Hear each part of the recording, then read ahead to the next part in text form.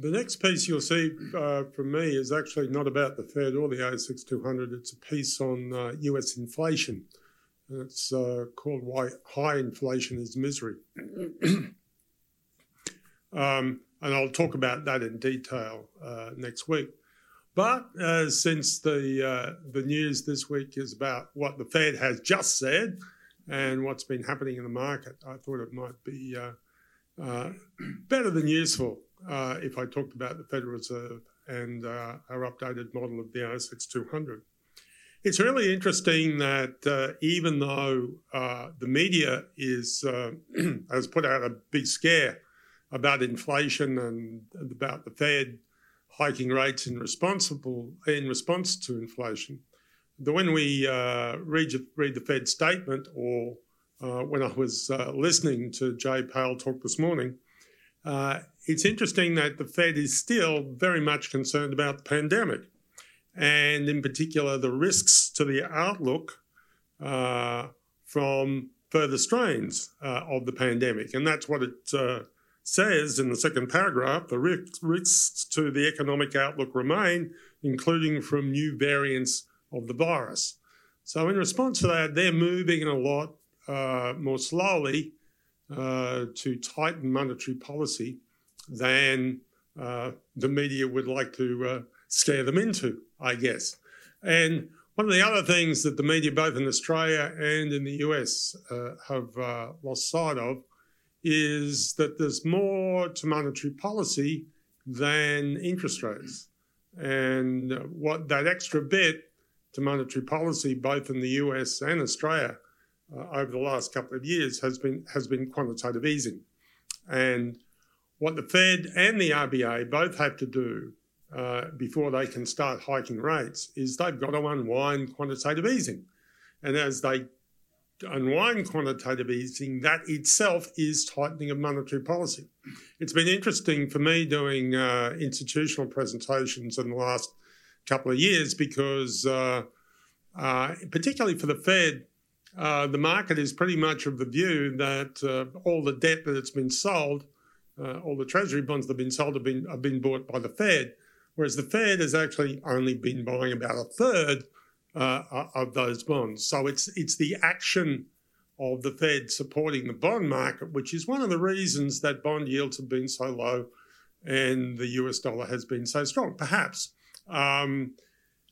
So what the Fed is doing first, and what it announced, was that the committee decided to continue to reduce the monthly pace of net purchases, beginning them to an end in early March. So it's been reducing the rate of purchases since the last meeting, and it's going to continue to reduce that further over the next 6 weeks, and that will bring to an end all quantitative easing, all purchase of bonds, and not just US Treasury bonds, but also asset-backed securities, which support mortgage interest rates in the US. Now, that's really interesting because, as I've said, the effect that the Fed has had on the bond market is the market has been thinking that they've been buying a lot more than they have. But when it stops buying those bonds, what I think that signals is the beginning of a steepening of the yield curve. That is to say, I think long-term interest rates will rise relative to short-term interest rates in the US. And I think that generates a lot more investment in the US economy, and that supports the very, very strong growth that we are going to see anyway in the US economy this year, with growth at 4% or better. Remember that the average growth rate in the US economy is only around, the long-term growth rate is only about 1.8%. So this movement is actually beneficial to growth, and it's beneficial to longer-term earnings, not the reverse.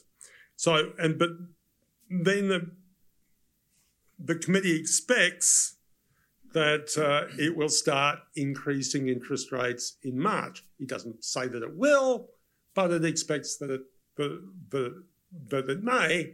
And as Jay Powell said and answered the questions after the statement, we haven't made up our mind on that yet.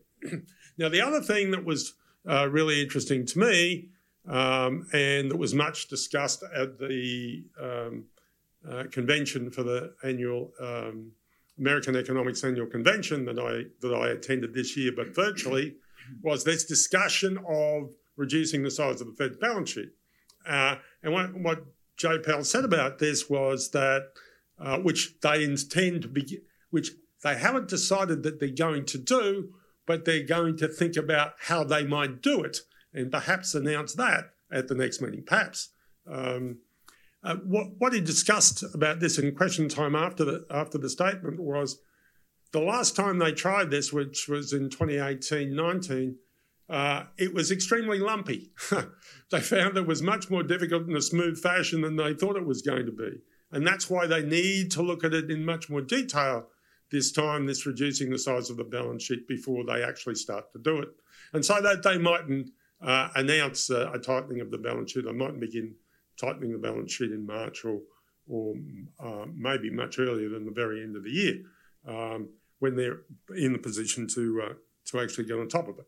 But, okay, so the Fed is definitely moving away from worrying about the pandemic, but it is still worried about the pandemic and the importance of supporting the economy, but they're very slowly moving to firstly unwinding quantitative easing and only then begin to very slowly increase short rates and maybe later in the year start to reduce the size of the balance sheet.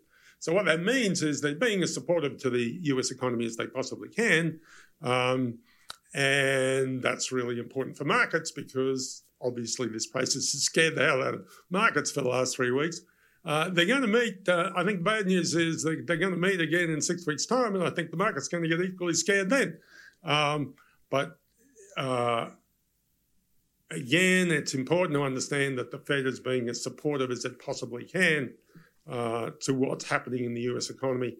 And the US economy will be very strong as a result of that support, but inflation might be slightly higher than the Fed would like. So in simple language, I think the Fed is allowing the economy to run hot, and it will continue to do that through the year.